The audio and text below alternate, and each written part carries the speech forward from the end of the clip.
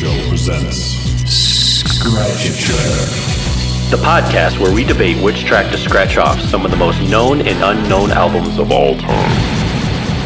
We live in an era of singles. This is an album. People no longer listen to an album for the work it truly is. It kind of defines a band. It's just not something that people relate to nowadays. We've all gotten the dreaded. It started out as a game. Which track on the album would you scratch out if you had to?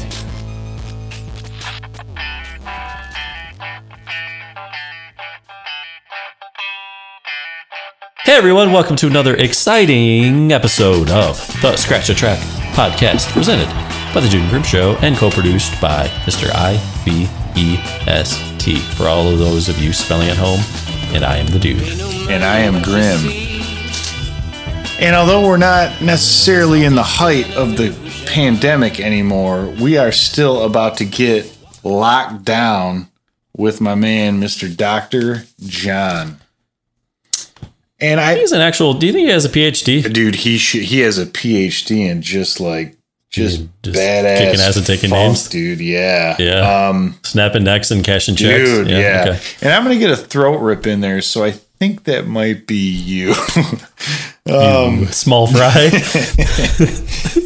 Now, I believe this to be, now I could be wrong, but I think it may be his last, recorded album of original material. I could be wrong on that, but I think it might be. Dude was 72 years old when this thing came out. I'm sorry, but most of the time you think of somebody of that age and you're like, well, that's cool. They had a good career. They'll probably put out a good retrospective or a greatest hits, to kind of wrap things up. Yeah. He goes ahead and teams up with Dan Auerbach of the Black Keys, and now a producer in his own right. And dude releases one of the best albums of his career. Dude, it's, I will fully admit, I was not as well versed in Dr. John, definitely as you are. And I know you have, I think you were just saying before we got on, other than the Beatles, you have probably Dr. John is more the most prolific artist in your vinyl collection. And I don't know. I mean, our man Leifer got me into Dr. John a long time ago, and I liked it then. But there's just something throughout the years of his music that I've really got into, because I don't think anyone else sounds like him. He has that psychedelic voodoo kind of sound that is guttural totally sound. unique. Yeah. And it really, yeah, I mean, really dude, he is. explores the space for real. But in this album, even when you look at the cover, he kind of goes back to his persona from that psychedelic voodoo era, which he was Dr. John the Night Tripper. And right. And a lot of people said that this, because, he had, of course, done the what you'd think of as the normal, New Orleans kind of sound. But he went back in this album to what his stuff sounded like in the late 60s and early 70s, which is the period where I coincidentally have all those records of.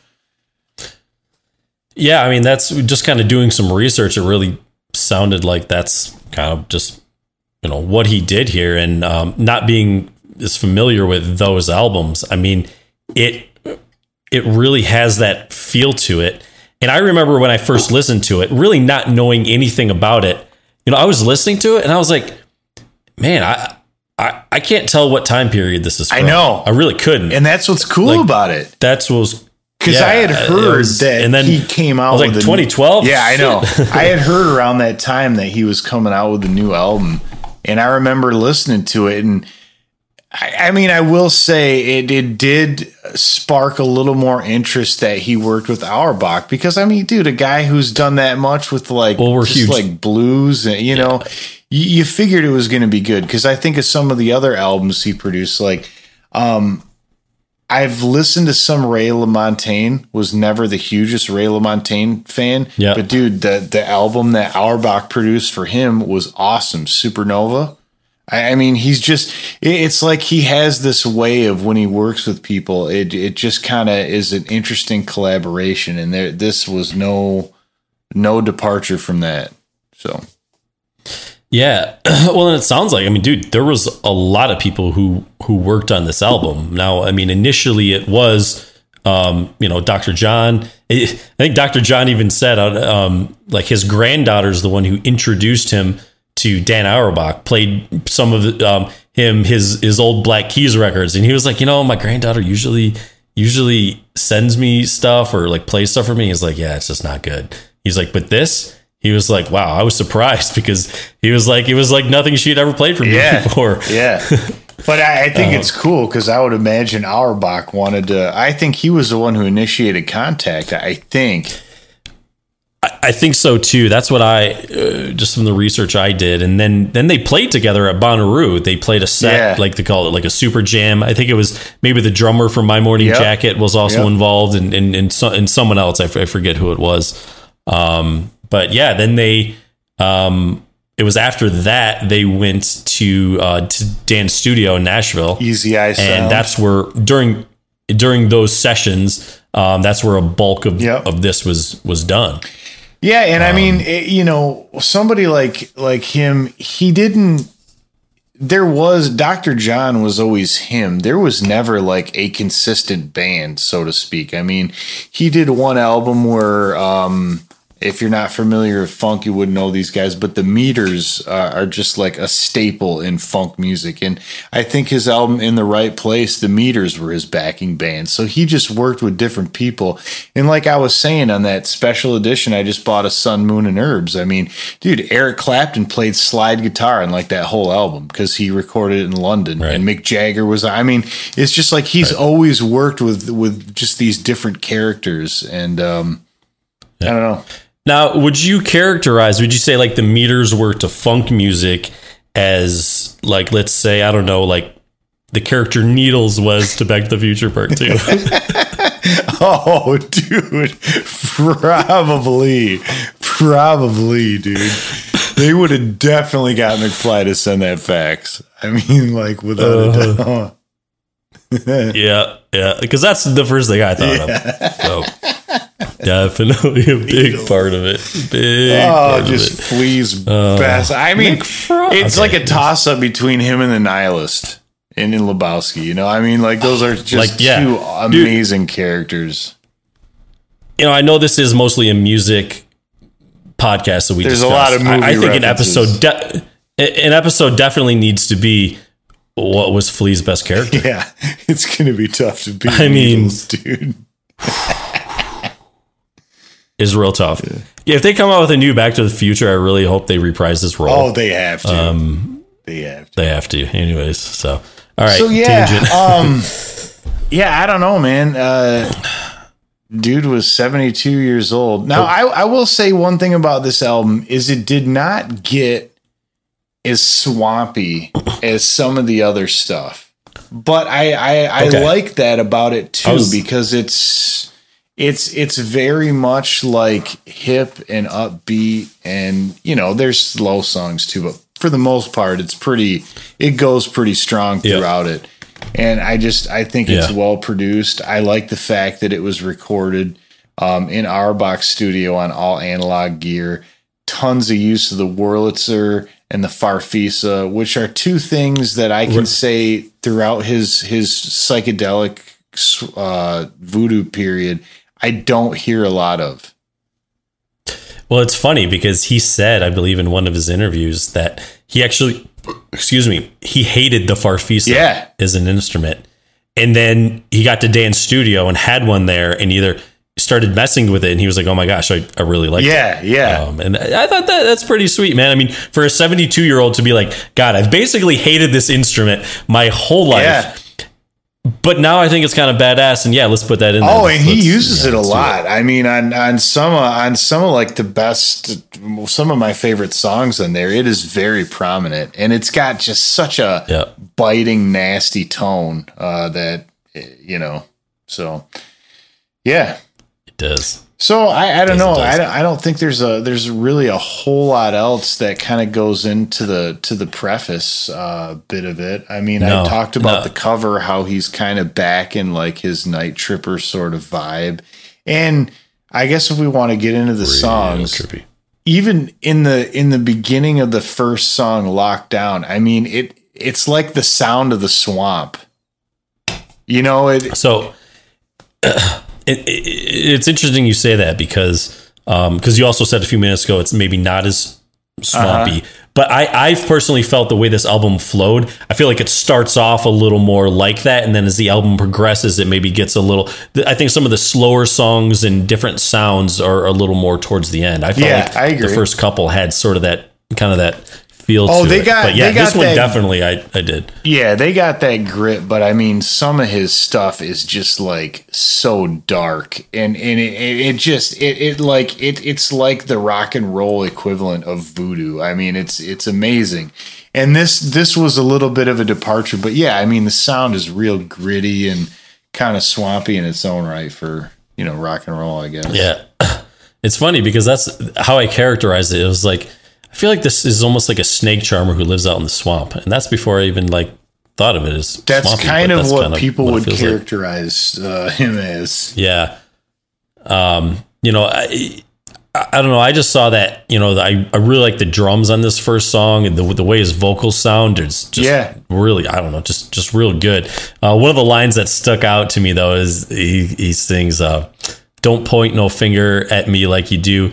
No, three of them pointing back at you. I really liked some of his lyrics. Oh, they're great lyrics, dude. He sings about some random shit. Yeah, he does. Man. But dude, the future's stretched out like a rubber check. I mean, he has some really good lyrics, and that's what I'm saying. Like, I mean, he clearly did not lose any of his writing or even singing abilities. I mean, I thought his voice was really good as well. Definitely. No, I'm with you. For the age. I'm with you.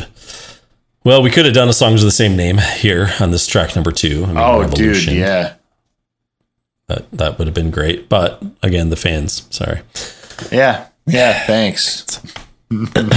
Thanks a lot. Yeah. So one thing I'll say, and I'll say I get this feel on this song, and I don't want to jump ahead too much to the third track yet, but these next 2 tracks, and I'll be curious as to see if you sort of agree with this at all. These songs, and this would be an interesting experiment, but I feel like when I'm listening to these songs, I feel like I'm listening to Amy Winehouse's grandpa. Oh, dude, I could hear it because of the horns. Like, totally because of the horns. And dude, and I was like, man, you could take his words out. Like, I feel like if she would have, unfortunately, if she would have lived longer, she could have made songs very similar to this. You could replace her vocals in these songs, and they would fit very nicely. I would really love to. Oh, I know that would be like interesting. A mashup. Can we do a mashup? But what does Crosby say in that one? It just what would Janis be singing now? What would Jimmy be playing? These are major things, but also an interesting thing, and I don't know how to say this. But with a guy I think who plays bass on this album, Nick Drake. Moishovin, Moivashin. He played on Amy Winehouse's Back to Black. Oh, that's sweet. So, and not to jump back, but I think one thing that helps the album start out and get that feel is the fact that he starts out with an upright acoustic bass too. Oh, that does just add a nice touch. But anyways, back to where we are. So Revolution. Now you talked about Dr. John embracing the Farfisa. Like, dude, he plays a solo on the Farfisa in this song. You can't embrace it more than that, really. No, I mean, if you're willing to play a solo on it, it's like using it as a pillow. What is it? I like Rebellion, Revolution. Is this the final solution? Because that, dude, usually when you say the final solution, it has some very negative connotations, but I like how he uses it. Yeah. Now, the next one, Big Shot, dude. I don't want to keep going with the songs of the same name, but doesn't Billy Joel have a song called Big Shot? Oh yeah, dude, you had to be a Big Shot. Dude, this album could have given us like a month of songs of the same name. So again, you know, to everyone, I kind of got to throw out a little bit of a What the fuck is that shit? Yeah, but we love you. yeah, we do. But again, yeah, this is one of those ones where I really felt like, man, if you took his vocals out and you like put in Amy Winehouse, like she could, it just fits her sort of sound and feel like it does. Yeah, I can don't know, see man. that. What does he say? He says some funny. Oh, one thing I like too is at the got beginning some of lines, this, yeah. they got that little Mellotron sample that's like that's kind of cool. I can only think of some other people who have done that, but Eels does a really good job using one of those cheesy samples like that sometimes. But I like how they use it here, and then at the end of the song too. Definitely. Well, one of the lyrics at the end that I really like is I actually, I don't know. I forget. I don't think it's quite at the end, but it's like, if I don't cure ya, I'm sure to kill ya. Got the remedy and that's sure to heal ya. Yeah, I know, man. It's like the good doctor coming out right there. That's the witch doctor, man. It's the witch doctor. I know, dude. You should hear like some of the shit that he talks about in his other records. I mean, he's talking about like fucking tiger claw. I mean, just like all this like total voodoo shit. And I like how he kind of goes back into it with this stuff. See, they're coming out with I think a second season of the Tiger King. What is it what happens to him in jail? I don't want to see that. I don't either, but dude, I would be interested if they find out that chick killed her husband and fed him to the tigers, because that she's suing she's suing Netflix now. I just saw a headline of that. Carol Baskin. I think she was on like Dancing with the Stars for like a hot minute, and now she's suing Netflix. I mean, why? Wow. They didn't accuse her of anything. Her portrayal. Oh, man. Like, honey, you probably signed an NDA or something. I have a feeling. Yeah. Good luck with that. Anyways, moving on. Track number 4. Dude, Icy. I love this. Again, they get that real. They use the vibrato on the Farfisa and get that din din din din din. You know, it's Is that the Farfisa? Yeah, Because I was curious. It sounds a little different to me, but it sounds also kind of like really raw. Well, it is. I mean, the characteristic of the sound. I think I'll splice in a sample like offline and just kind of put a sample in like right there-ish. Of like kind of what I'm talking about, because it does have a very distinct sound, but he's not playing it like real punchy. He's like letting it kind of ride, you know, and make some of the feeling of it. And then they got the guitar and everything else too, and that do. But I like the lyrics to the song Ice Age are like super dark about like kind of the real bad parts of society. My favorite, and it was funny because when I was listening to this, I was making dinner the other night and it came on as like my daughter's in the room like drawing a picture and my wife was in the other room doing something, and he comes up with that line when he's like, "This is the Ice Age, smoking crack, tying up blunts, firing up blunts." Yeah, dude. Just. Well, what about KKK, CIA, all playing in the same cage? But there's just something. But yeah, the smoking crack. Yeah, just how like yep. definitive he's smoking crack. Yeah, I love it, dude. Mm-hmm. What he has a lot of good, interesting lines in it. And what does he say? You start losing hope and using dope. I mean, it kind of talks about that whole cycle of like going into poverty and addiction, and it's. And dude, I mean, you're talking about someone who was like a card carrying heroin addict for many years. So, man, wow, blood on the tracks, man. Bro. Well, then we moved to track number 5, Getaway. Mm-hmm. I think this for me might be my favorite song on the album. Yeah. I love the intro and the song, and also the song Getaway. It was funny. I didn't even look at the name of the title of the song, but I'm like listening to it. I could really hear this song being played like in a movie, like Django Unchained. It has this real kind of Western feel to me of like being on the run. Yeah. And then I looked at the title of the song and it's called Getaway. And I was like, oh, wow. Okay. Well, that makes sense. But it has this feel of kind of like a getaway I and trying hear to you. escape and someone's chasing you. Yeah, it's That's funny that what you I bring up thought. like the Western sound. I feel like some of that is what they do with the guitars, how there's just a lot of like spring Yeah. reverb, and sometimes they got the vibrato on the guitar, and it really, to me, Sure. has that feeling of how like music would be portrayed in Westerns, which is ironic because I always felt that way about, dude, Django. the intro to White Room has like this huge Western sound to it, right? So much. Yeah. So much. But man. at the same time, Definitely. they're making music for movies from a time period when electricity itself didn't even exist, but yet we associate that sound with That sound. Yeah, it's really weird. You're right. I think it is the vibrato of that Yeah, guitar. there's something about It's that to something me- about it. Yeah. I'm with you. Come get you. Yeah. So, anyways, this is my favorite track, and I think part of it is the intro. And I don't know if that is a Farfisa or what they use in the beginning, but I really like just the sound of it, man. It's some good shit. Yeah.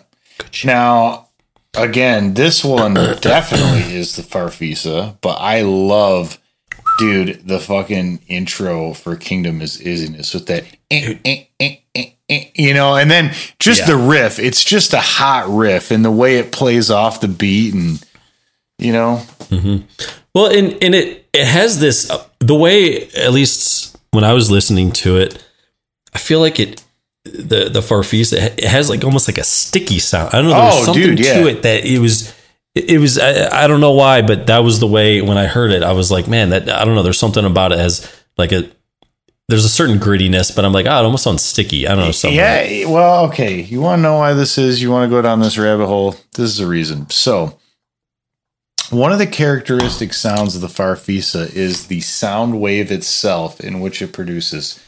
Because, like on these synthesizers over here, you can select a sound wave, and sound waves come in different that. forms. I like what you've done here. Yeah.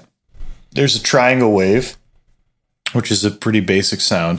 And then there's a sawtooth wave, which is a lot like grittier. I mean, you think of a sound like a saw, like a buzzing. It's more like a buzzing. And then you have square waves and extended square. So Like the sound in my head. Okay. yeah. So a lot of these combo organs, which is what I look like, you can see it, but I have a Farfisa over here. And a lot of those combo organs would use like a triangle wave, right? Which is just a pretty basic sound. But the Farfisa, I guess, from what I understand, is they had it set up with the oscillators in it so that it was like, it wasn't a triangle wave. It was like a 67% sawtooth wave. So it was like somewhere in between, but it gave it like this buzz. It's like it has a buzz to it. You know what I mean? Like a fridge buzz. Yeah. Yeah. Trippy. And I mean, that's real nerdy, but I mean, you know, when you like get to the point where you have a room filled with these instruments, you kind of get to Dirty learn nerdy. some things about them. So, but I dude, Nice. I dig it. now, from a lyrics perspective, I think the Kingdom of Isiness is kind of like Ice Age in a way. It's talking about like kind of the current state of things. But in some ways, though, it's like there's hope for it because he says something about can't help ourselves no matter what we do, and then he says something to the effect of it doesn't matter if you're Muslim, Christian, or Jew. Like it's kind of, you know, there's like a bright side to it. It seems like it's like his rendition of Spinal Tap's Stonehenge, you know, where the demons live and the banshees dwell, right? Yeah, dude. I mean, it's pretty much a cover, but just not. Yeah, I mean, you know, and then you got that. If you look at the linear notes, it's probably inspired and you by. got the triptychs right? that are just in danger of being crushed by a dwarf. Exactly. But it was, and obviously it was mixed drum. Yeah. But other than that, clearly. fucking Yes, Janine, bitch. Whatever the fuck track she number is. 7. She is your wife. You lie. We're probably going to be. You lie. But the truth sounds better. Now, I like how this kind of bounces back and forth with that riff in the middle. Dun, dun, dun, and then the lyrics come. Dun, dun, dun, dun.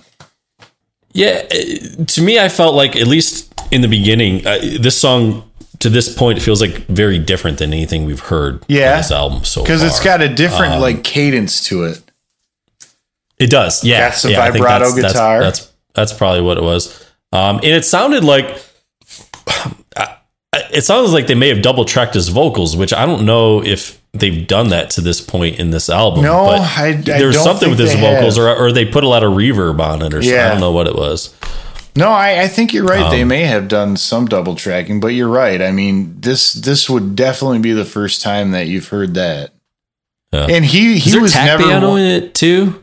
I think there may have been, actually. Now that you say that, Like towards the end, because it sounds like it has the saloon feel kind of towards the end, and even with those with those hits, yeah, yeah, that's it. All right, how do you say this next track? Because I don't know. Because he says it in it and he goes, and then he goes, Eligua. Now this is swampy. Oh, wow, okay. Swampy. Except when it kind of lightens up and it gets to that part and he goes, Tricknology. Dude, I actually thought that it sounded like sort of like a 70s movie theme song, like from Shaft or something. Yeah, it sure. It just has this like weird sound to me like that. I was like, man, I could totally see this as like an opening credits. Like, I don't know. That's just it's weird too, because he uses that phrase tricknology, which is like kind of mixing the word like trickery and technology. And I think he described himself like in his early days as like the original tricknologist. Dude, a tricknologist. Yeah, isn't it sweet? It's like self-proclaimed. Yeah, kind of like cool. How Zach De La Rocha in Rage Against the Machine uses like politricks a lot. That word, I like that. Dude, it's just straight up politricks. Now, I don't know where I was going with that. So we can I'm sure it was someplace great. Yeah. Oh, yeah. It was definitely not a rabbit hole of any kind. Mind's blown. Yeah. All right, My Children, My Angels, track number 9. Number 9. I feel like this is the song I would have expected someone of his age to write, because it's for his kids that he obviously was probably not the best father for. Like a little Johnny Cash sort of like regret, maybe. Yeah, dude. Yeah. Very much in that vein. But at the same point, I think it's real, like honest and heartfelt. And dude, of course, the whirly sounds amazing in it. Okay, is that what that is? Like in the intro? Oh, okay. the whole song he's playing it. Well, the whole song, but that's where I think in my notes I'm like, oh yeah, I really like that part. But it's interesting because when I think of his music from the period that I like the most, I can't say that there is one track where he ever played that instrument. I can only think of one song where I can think of where I've ever even heard him play like a Rhodes electric piano. Like he just didn't play. It's like Elton John. Elton John played a Rhodes and Daniel. That's like it. Everything else was regular piano or organ, and Dr. John was very similar in that way. That's so interesting to me, because I feel like if I'm, especially with someone like Elton John, like, dude, that he's a piano. You're playing something with keys. Yeah. You're playing something with keys. Yeah. Like, man, I'd kind of want to just like dabble, Well, sometimes you want raspberry, sometimes you want strawberry, sometimes you want blackberry. Dude, I dig, but see, here's the thing about that is I think, and I heard about this from like the jazz musicians like Chick Corea, because when that instrument kind of came to prominence, Miles Davis was using it. This is like Bitches Brew era Directions, like slightly before Bitches Brew, and he wanted those guys to play a Rhodes piano. and they were like, Yeah. their reaction as like real pianists was like, this is a fucking toy. Like, I don't want to, like, I Right. don't want to play this. This is a toy. But Huh. but of course they did it at his insistence. Like they were too good for it? Not that they were too good for it, but it just, they didn't see it as a real instrument. You know, and the thing is, when you open one up, I mean, it has action. There's something really, it's not a computer chip, you know, it is a real instrument, but to a lot of people, I think these things were sounded like toys.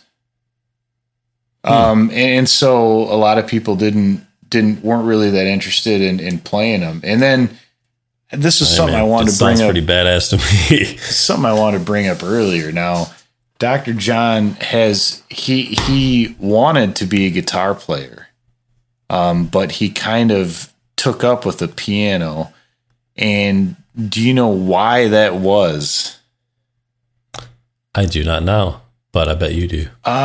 He got his finger shot off by like a pimp or a drug. Like, he was involved with some shady ass shit in the New Orleans like scene, and he got like part of one of his fingers shot off. And so he couldn't play guitar. Dude. Like, he could, That's but crazy, not man. like he wanted to. I could definitely see it affecting your finger picking. Oh, yeah. Yeah. I mean, hey, Jerry played, and he had, I think, part of his middle finger was gone. So Yeah, true. But he couldn't play piano Think like the good doctor middle either. finger. No. So anyways, sorry. All right. A little bit of a tangent. Track number 10. Yeah, we That's rounded right. It's a out. good one. God's Sure Good. Sure good. Very gospel-ish. A lot of background singers. That's what I had. I think he's This got has the a very Hammond on this gospel one. feel. He's got like some straight up organ Yes. on this one. Yeah. And it was funny because I was trying to think about what, if there was a song out there that this kind of reminded me of. But one thing we haven't really touched on a lot, and of course, because Dan Auerbach produced this, a lot of you hear in a lot of the songs like so many of the sort of Black Keys elements, and I don't just mean like Dan's guitar playing I know or anything like that. exactly what you're saying. But and I'm I just agree. like, oh my God, this is like, sometimes I'm like, man, I feel like I'm listening to a Black Keys song with, you know, Dr. John singing Yeah. a Sure. little bit. I really do feel that. And this one has, I think, some elements jumped out to me. And it is a little more, it has that gospel sort of soul feel to it. And I think for me, this is the, you know, sort of perfect spot for the song, just like we talked about previously on the Broken Bells, you know, because with it's the like, remains of rock and roll. You put it at the Yes. end. It's and now I get good. it, because, you know, after My Children, My Angels, you're talking about a lot of like serious, probably regret and a lot of, I don't know, tough things that happened in life. And so this is sort of like a bit of a reprieve from that, just saying like, you know, despite the fact that pimp / drug dealer shot my finger off and I didn't play guitar, I was hooked on the junk for several decades, didn't really get much of my kids' upbringing. Like, I mean, shit still worked out, you know? he was busy, you know, Yeah. he was busy. He had, Dude, those Previous albums were obligations. not going to record themselves. it doesn't usually work that way. No. It really doesn't. Because if it did, there'd be a lot of albums out there. Well, The Good Doctor does have quite a few. So, Yep. All right, Grim. Well, first of all, I think I stated earlier, I think Getaway was my favorite track on the album. Do you have a favorite track on this album? yeah, dude, The Kingdom of Isness. Oh, Dude, the riff is so hot. I really like that. And I really like the fact that, I mean, of course he was doing it throughout the course of this album, but I really do like the fact that it's just on an instrument that I don't think you've ever heard him play on any of his recorded that is music. cool. I like that a lot. That's cool. It's like, I even do at dig that. 72, there was still something completely fresh about it. Most deaf. Yeah. All right. Well, think I you're think I on am the first T up. this time. On the T. On the B is on the T. Or D is on the T. Yeah. D is on the T. D is on the T. Well, I'm going to make it short and sweet and do a quick little chop here, and I'm going to cut off God's Sure Good. Okay. It's the last track. I feel like it doesn't fit the album necessarily. I feel like the album, if you want to talk about there being a progression in the album, I feel like it starts off sort of really dark. I think I mentioned this maybe a little earlier, and then as the songs kind of progress, it definitely maybe lightens up a little bit. It's not as I don't know, swampy and as deep. And I mean, if there's a place for this song at the end, if there's a place for this song, it is at the end. I agree with you. I like what I'm you've just kind done of here. I'm good. All right, we going to overtime? Dude, blow that whistle. Man, try to have a backup then, huh? Yeah, I know. Now it's time to think. But while we're thinking, Well, I want your reasoning. What's your reasoning? Cutting. God's Sure Good. yeah, kind of the same sentiment. I mean, I certainly don't think it's a bad song by any means, but it's not my favorite one. I don't know. It's just kind of, I don't know. It's just not my favorite one. It almost reminds me more of like the stuff that he's done since the period that really is representative of most of this album. And that's not bad. Okay. It's just not like my favorite thing. Sure. So I'm gonna say while you're thinking of your alternate and I'm thinking of my alternate, this might be a good time since we totally forgot to if you've made it this far. I mean, did we? Just do us the favor at this point. Go ahead and like, subscribe, and comment below. Because we got more Dr. John and awesome stuff. And dude, we should also just remind people, we have got a whole back catalog of episodes. Some bands that you've probably never heard of, some that you know all too well, and a whole bunch of varieties and formats and things. And yeah, we like to talk about music, and we think that you do too, especially if you've made it this far. Yeah, sure. And sometimes just hear about it. Yeah. All right, so I got to pick. Huh? You gotta go for. Yep. I'll probably just go with track number 8, Eligua. Oh, really? Okay. Yeah. I mean, it was fine. I liked. It does have this movie sort of feel theme to me at a certain sense, but I don't know. It's a fine song, but it just didn't overly do it for me. I don't think. It doesn't have a whole lot of lyrics. I will say that it's kind of light on the lyrics department. And I like to get deep into the words. Oh yeah, dude, smoking crack. Yeah. Well, we're not going into double. It's tough. To me, it's between that one and My Children, My Angels. And the only reason I would do My Children, My Angels is because it, again, is maybe not again. The subject matter. Yeah, but it's just such a down tempo thing from the rest of the album. I mean, at least Eligua kind of sticks with like the general feel. But at the same point, there is that. I would struggle because I think that it's an important song, and I can't say that I've ever heard anyone write a song like that, like from that perspective, like to their own children and acknowledging like the things that they know that they did wrong as a parent throughout their life. Like, dude, that's unprecedented. I feel like for at least the music that I know. It reminds me of that song on Shatner's album. He's talking about kinda, I don't want to hear about what you did in your 30s. Yeah. Can we try Cold Mountain? Yeah. Or is that too long? Or is that too long?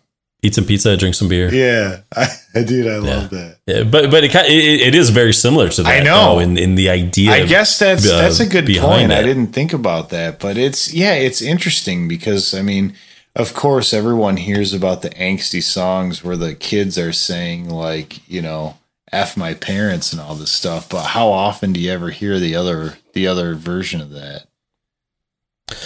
You don't. You do not. Yeah, it's kind of interesting. So, no regrets. All right. No regrets. Well, no regrets. Well, I think it would be great to know, one, what people's favorite songs are, what their scratches would be, but also other Dr. John albums. Grim, you are a Dr. John fan. If there's one, is this your favorite Dr. John album? And what? No. After people listen to after this one, where would you direct people? How would they progress through his catalog? Dude, I mean, we don't have that much time. I know, but yeah. Excellent question. I don't even know. I mean, you can't go wrong with the Sun, Moon, and Herbs, which I just talked about on our Talkin' Vinyl episode because I got the deluxe edition of that. And dude, real quick thing on that.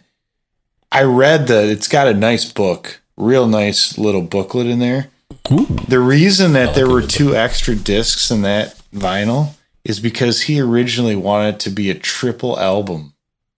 And dude, his manager totally screwed. Like, subscribe, and comment below. Anyways, but yeah, I'd go to that one. I don't know, the Sun, Moon, and Herbs. If you want something that's more like this, I'd probably say In the Right Place, because that's got his hit, Right Place, Wrong Time.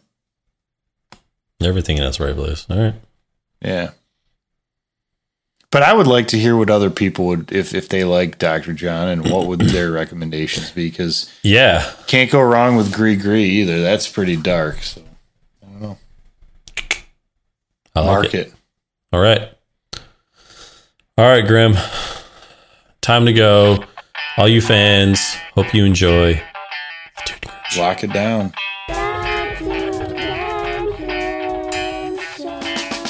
Scratch a Track is produced by the Dude and Grim. Additional music provided by Moore and the Tims. Copyright 2021. The Dude and Grim Show. It's all just an illusion.